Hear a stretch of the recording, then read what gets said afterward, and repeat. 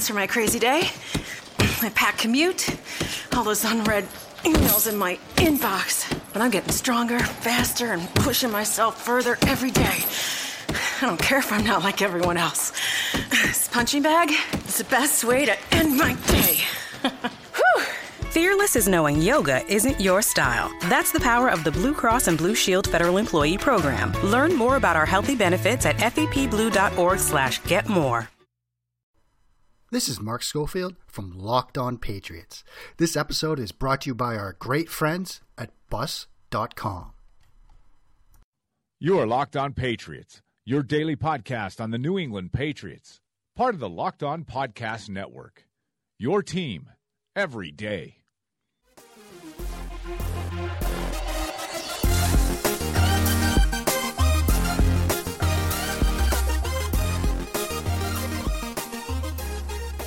Welcome, everybody, to a special Labor Day edition of Locked On Patriots. Mark Schofield with you in the big chair, and we're winding down the summer here, finishing up Labor Day weekend. Wherever you're listening to me from, I hope you're having a wonderful, safe, and happy Labor Day weekend. I hope you're maybe catching those last few hours of summertime before we truly get into the fall here as the calendar flips into September. Perhaps you're doing some last-minute school shopping. My family growing up, we'd always take our last little vacation. We'd head up to the main outlets in that Kittery area for a couple of days, do some back-to-school shopping. That's kind of what we did as a family. I hope wherever you are, you're enjoying some last peaceful and enjoyable hours of summertime before we truly get into fall and back to school and back to NFL football. We had a ton of news over the weekend, which is why I wanted to make sure I recorded an episode for everybody and go through some of the player movement that we saw over the weekend as teams had to get down to 53 players from that 90-man roster that they had throughout the preseason. So we had a ton of player movement. We had some trades. A lot of crazy stuff went down over the weekend, so I wanted to make sure I took some time to break as much as I could down for all of you. Also, again, we're getting close to opening night, everybody. That's Thursday. We're going to have some cool stuff we're going to be doing for you this week as we get ready for that game. Also, some cool stuff, our friends at Bus.com. I'll have a little bit more on them in a bit, but again, $5 round trip, introductory rate from downtown Boston right into Gillette. Let them take care of their transportation for you on opening night so you don't have to worry about that, and you can just have a great time with what should be a fantastic atmosphere down in Gillette, down in Foxborough. But let's get into some of the news from the weekend. Obviously, Pats had to get down to 53 players. They did that, and part of the way they did that was a big trade, something that not a lot of people probably saw coming, but a trade between New England and the Indianapolis Colts. Patriots send in second-year quarterback Jacoby Brissett to Indianapolis for third-year wide receiver Philip Dorsett. Now, from New England's perspective, this is a little bit of an interesting move because Brissett's place on the roster was a little bit of a question mark. This is something I talked about a little bit with Matt Waldman on the show last week, wondering about whether he truly had a place on this roster given some of the numbers issues at other positions, the injury to Edelman. And so Jacoby, his roster spot wasn't sort of locked down. He had a great preseason finale against the Giants, played very well in that game. But because I think of the injury to Edelman, the need to sort of try and replace a little bit of his production, and the fact that, look, you've got Tom Brady, you've got Jimmy Garoppolo, you've got two solid quarterbacks on the roster already, maybe the Patriots just simply found that this was a time to sort of make that move. If Jacoby wasn't going to be part of their plans going forward, if that numbers game had truly sort of come down against him, then they got what they could for him. But I think, honestly, this trade tells us a little bit more about Indianapolis more than anything. It tells us a little bit about Andrew Luck's health, and the fact that he might not be ready for week one. He's coming off that shoulder injury, that shoulder surgery. He hasn't fully participated yet. Maybe he's going to be a scratch for week one. And you look at the rest of that Indianapolis Colts quarterback room. You've got Scott Tolzien, Philip Walker, and Stephen Morris. Morris and Tolzien, two journeyman-type players. Tolzien, more of a veteran. Morris has been in the league for 4 years or so.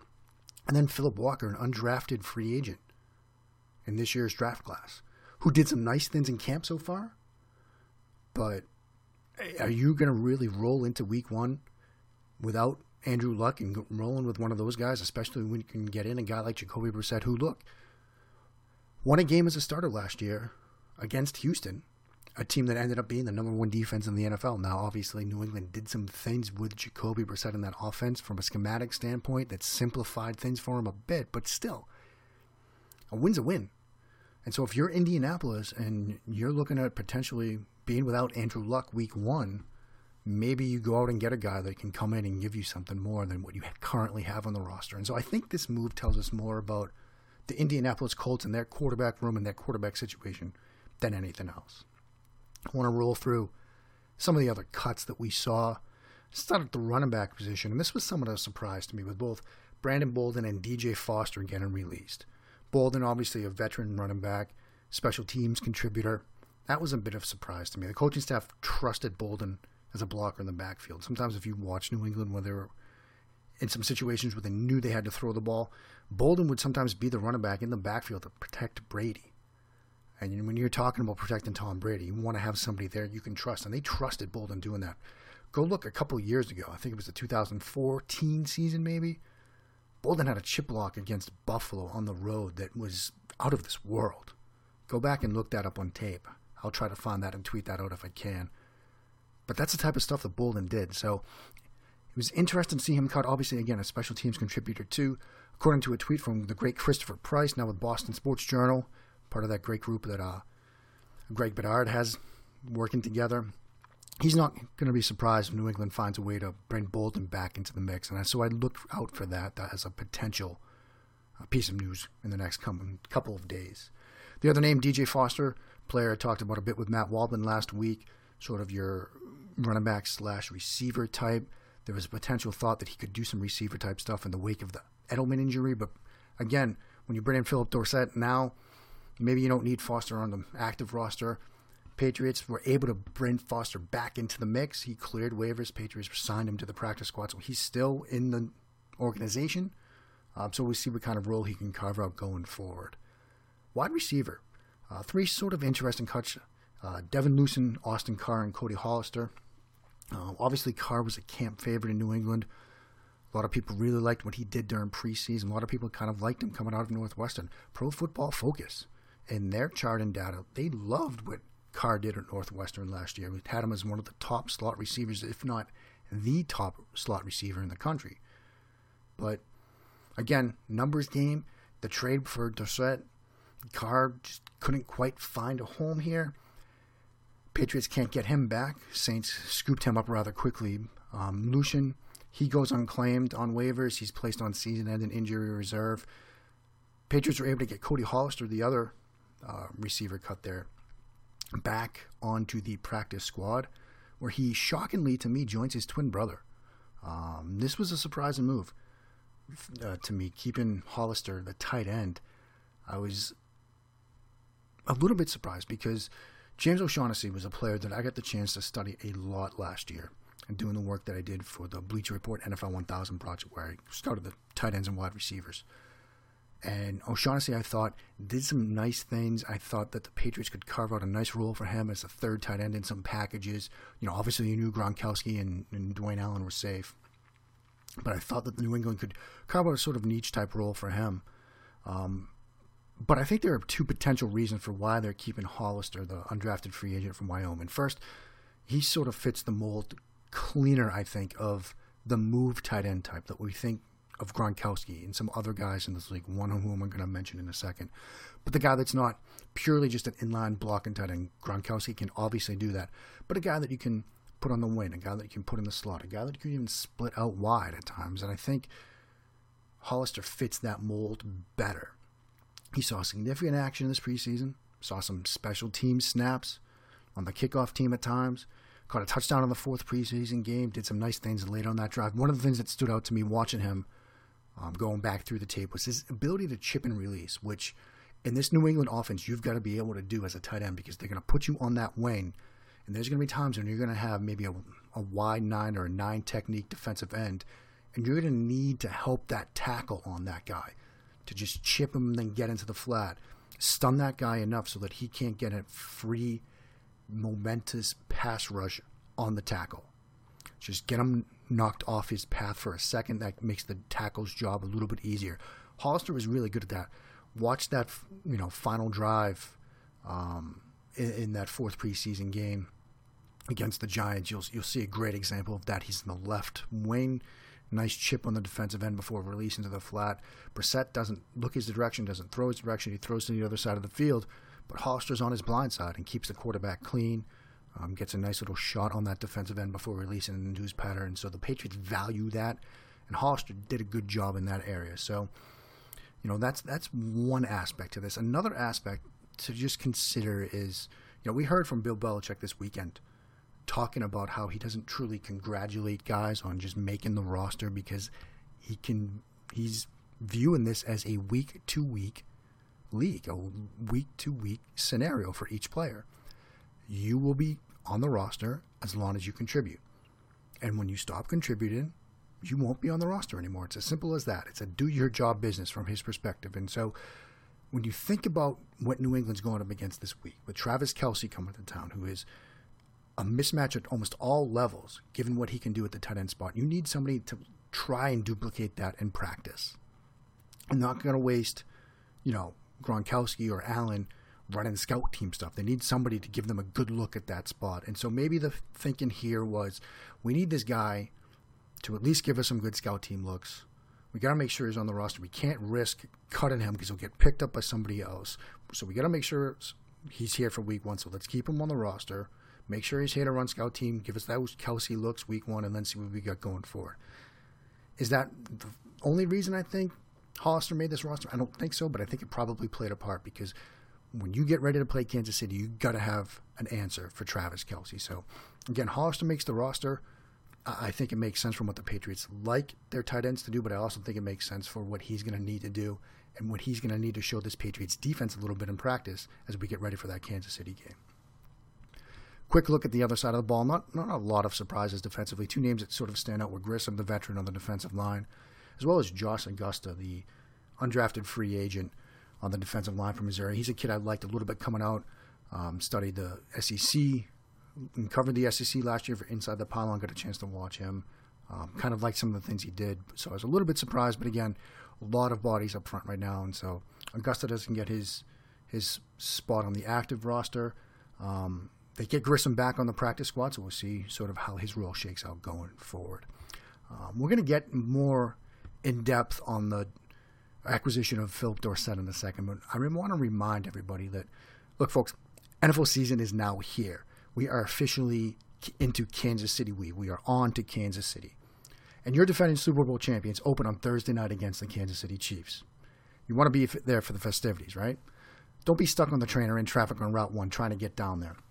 Let the great people at Bus.com take care of all your transportation needs. They're launching a shuttle service from downtown Boston to Gillette Stadium. That features a $5 round-trip introductory price for this Week 1 game. They've got air-conditioned coach rides with bathrooms on board. We all know the train down can sometimes be overbooked. Parking can be a drag, and you don't want to be stuck behind the wheel trying to get out there late after the game. So let the great people at Bus.com take care of all the driving for you. Plus, it's going to be a fun time open tonight. Who wants to be the designated driver? So check out their website, Bus.com. Go there and you can even request a new route or a new stop. Or you can use their app, which puts you in touch with other riders as well as their support team. Fans, let Bus.com take care of your transportation down to Gillette.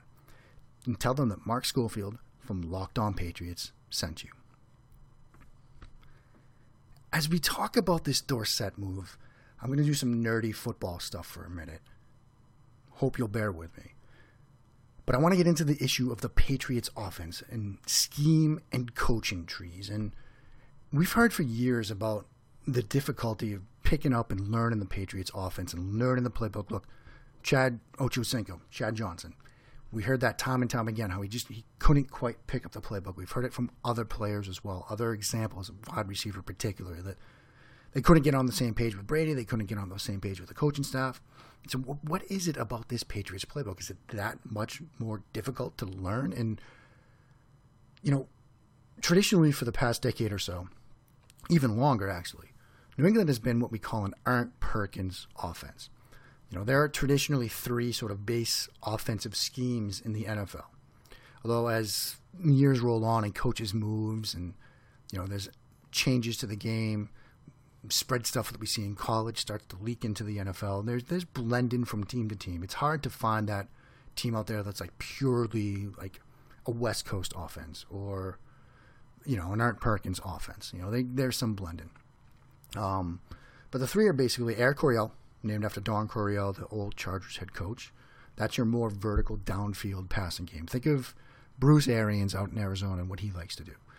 Then there's the West Coast offense, which most of you probably know. That's Bill Walsh, his short, quick passing game, getting the ball out on time, quicker routes, relying on yardage after the catch. And Walsh's sort of mantra was throw to set up the run. Like they used the passing game as an extension of the running game. And then there's that third system, Art Perkins, and that's what the Patriots run. West Coast, Andy Reid, Kansas City, we'll see that this week, although they're trying to get a little bit more vertical. Doug Peterson, what they're doing in Philly. But then, looking at New England and Art Perkins, like that's named after Ron Arhart and Ray Perkins, like two Patriots offensive assistants back in the 70s, under Chuck Fairbanks, who was an offensive mind in his own right. And these type of offenses are predicated on timing routes, on play action stuff, using the run to sort of set up the pass, establishing the run, and attacking sort of the intermediate area of the field. Like those are your three basic sort of offensive schemes. Now, in addition to sort of how they look to attack defenses from short and West Coast to deep and Air Coryell and EP and everything in between, there's also a nomenclature difference in how plays are called. West Coast offensive play calls, they typically would identify the primary receiver. So you hear something called Z-in or X-slant, and players had to know, like, if that was the route concept that was called. Say, for example, the formation was, the play call was in the huddle was base 98 jet X-slant. Base was the formation, 98 jets, that's the pass protection scheme up front, which is a sort of quick passing protection. X-slant is just the route concept. And so you have to know, if you're the tight end, what am I doing on X-slant in base formation? If you're Z, what are you doing on X-slant? It's not a slant route. So you had to memorize and learn all that stuff. But it's different in other systems. It's different in Coryell systems. It's different in Art Perkins systems. They all have sort of different ways of calling plays. Now, Dorsett's coming over from the Colts, and offensive coordinator Rod Chudzinski has been their offensive coordinator for the past couple of years. He's from that Coryell sort of coaching tree. He cut his teeth under guys like Bruce Arians. Again, a big Coryell-type guy. Nomenclature there can be different, and it can be a little bit more simplified at times. Now, I'm bootstrapping this a little bit. It's not a direct one-to-one, but I think I'll make the point here. I went through some old playbooks. I read playbooks. I know. I'm a football nerd. That's what I do. And I pulled out an old Brian Billick playbook from his days when he was the offensive coordinator with the Ravens. Billick, another Coryell guy. Again, I'm bootstrapping this a bit, but you'll see the point. I'm going to talk about a 3-receiver route combination. One receiver split to the left, a tight end, and another receiver to the right.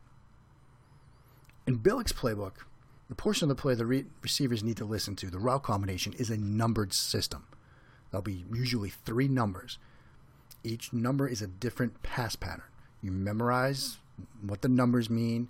You listen for what number you are. You run that play. This is a system that I actually ran in college as well, both as a wide receiver and 3 years as a quarterback. So this is the nomenclature that I'm most familiar with.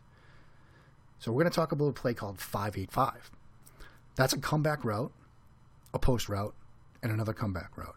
And the way those work are from left to right. So that left receiver, the guy by himself, he runs that 5 route, a comeback route.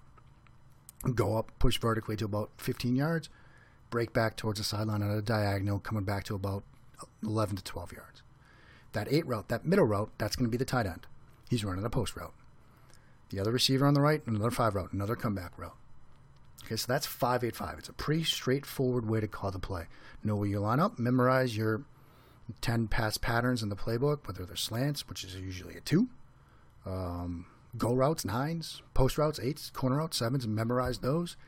Listen to where you are on the field, 5-8-5. I'm the middle guy, I'm the tight end, I'm running that 8 route. There we go. Same play, same exact play, New England's 2014 playbook, comeback. That's it. Comeback. So it could be, base to flood left, come back. Base being the starting formation, to flood left, that's a shift. We'd have to get a protection in there. I missed that call. Good thing I'm not playing anymore. Come back, and that's it. So you have to know what you do on comeback. It's not specifically told to you, although comeback kind of gives it away, but other sort of route concepts like Exxon. Exxon is another route concept in New England's playbook, which has a dig route, a crossing route from the tight end, and a post route, which could potentially convert to a go route, depending on the coverage look from the other receiver. So that's just, it's the nomenclature that's a little bit different. And so, another example, okay? The first play of Super Bowl 36, and this was the play call. 0 flood, slot hat, 78, shout tosser. 0 is the formation, base package, base formation, whatever they had that was. Flood, slot hat, that was a pre-snap shift. How they got into sort of a 5 receiver look out of their base formation. 78, pass protection scheme. That means what's left to describe 5 pass routes with the 2 words, shout, tosser. Patriots have a lot of 2 or 3 man route combinations in their playbooks. Shout and tosser told 5 guys what to do. Shout, that's a 3 receiver combination with 2 out routes and a go route. Tosser, 2 slant routes. 2 words, 5 pass patterns. Now in an Air Coryell system like Billick's, or the one Dorsett's coming from, that play is likely called something like 93-22 F out. Telling each guy specifically what to do. Remember what the numbers are and know your assignment. So that's sort of the nomenclature stuff. It's just different, but it's tough to pick up right away, especially if you spent the last 2 or 3 years in a system like Dorsett has. So that's going to be part of the transition. And then we're not even getting into sort of the route adjustments that are sometimes vary from team to team. And we talked about it a little bit, that Exxon play I talked about. You have a post route that can convert to a go route depending on the coverage look. And so that's part of the nerdy football stuff there, the nomenclature that Dorsett's going to have to get used to. And spend a couple of minutes here, not too long, just on Dorsett on the field. And I looked through some of his tape both from this preseason and last year, and I don't want to spend too much time going through it. But one thing that I did sort of notice was very effective facing off coverage, whether it's off man looks or even zone cover 3 type stuff where the defender's not in his face. Also very effective when he gets sort of a free release off the line of scrimmage, when he doesn't get jammed. When he gets jammed, there's almost a tendency sometimes for him to really sort of fight off that jam and fight to get back into his passing route. But if he's given a free release, he can do some very good things. One route that he runs extremely well is sort of that kiddie route. It's sort of a corner route, but you bend inside and get an inside release against the defender before then bending it back to the outside. That's a route that he runs extremely well. An example of that, comes against Jacksonville in week 17. He gets an inside release from the slot, then bends it back to the outside. And what's good about that is by getting that inside release, you really start to sell the defender on a route towards the middle of the field. And so when you break that back to the outside on that sort of kiddie corner route, you can really get separation on that. And that's, route concept, pass pattern that Dorsett runs really well. And, and again, with him, he saw that again for a long touchdown against Minnesota in week 15. It's sort of that kiddie route where, again, he's in the slot to the left, has off coverage, he gets inside leverage against that defender to sell him on that route towards the middle of the field, and then breaks it back to the outside. And if you go back and watch this play again, it's week 15 at Minnesota. It's a 50-yard touchdown that comes, I think, very early in the fourth quarter, sort of kind of the dagger play because Indianapolis had a lead. You'll see the route, and you also see the job that Andrew Luck does because this is a free safety situation, free safety in the middle of the field. And Luck opens to the other side of the field. So Dorsett's in the slot to the left. Luck opens to the right. There's not even a pass route over there. But the free safety sees Luck, moves to that side of the field, and Luck moves that free safety away from Dorsett. So Dorsett runs a great route. Luck does a great job as well. Good throw, great catch, touchdown. So that's kind of where I see Dorsett being used initially. Routes like that, routes from the slot where he can provide sort of that a vertical threat, perhaps draw the attention of the safeties away from the middle of the field. And what does that do? That opens up the middle of the field for a guy named Rob Gronkowski, who last I checked is a pretty good football player himself.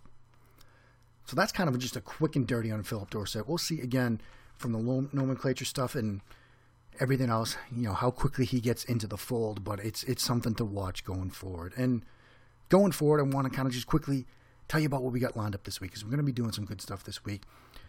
This is coming out on Monday. On Tuesday, we're going to have an episode with the guys over at Locked On Chiefs, getting you ready, hearing from the Kansas City point of view what you should be ready for on Thursday night. Wednesday's show, start sending me in some questions. What you were looking for from New England this year. What are you expecting on Thursday night? What are you worried about? What are you looking forward to? Hit me with some questions on Twitter at Mark Schofield, at MarkSchofield. This is going to be a thing I'm going to be doing every Wednesday, where I'm going to be answering some questions from all of you, what your thoughts are, what your takes are. Respond to that, whether you're happy with the way somebody's playing, whether you're disappointed with the play calling. I want to hear from you. So we're doing that each Wednesday. Thursday, we're going to have Henry McKenna on from Patriots Wire, part of the USA Today group. He covers the Patriots, does a great job talking to him about the season opener. And then on Friday, we will have instant reaction for you. As soon as that game ends, I'm going to hop on the mic and get down some thoughts for everybody that will come out Friday morning as the Patriots start their season and their Super Bowl title defense against the Kansas City Chiefs. So that's sort of the lay of the land for the week going forward. Also going forward, again, can't recommend it enough, Bus.com. Check out what those guys do. They got that $5 introductory rate for Thursday night. Let them know I sent you. Let them know Mark Schofield at Locked On Patriots sent you. That's a great opportunity that you should definitely take advantage of. So that's our week ahead. It should be a fun one. Thank you so much for listening. Keep it locked right here on Locked On Patriots.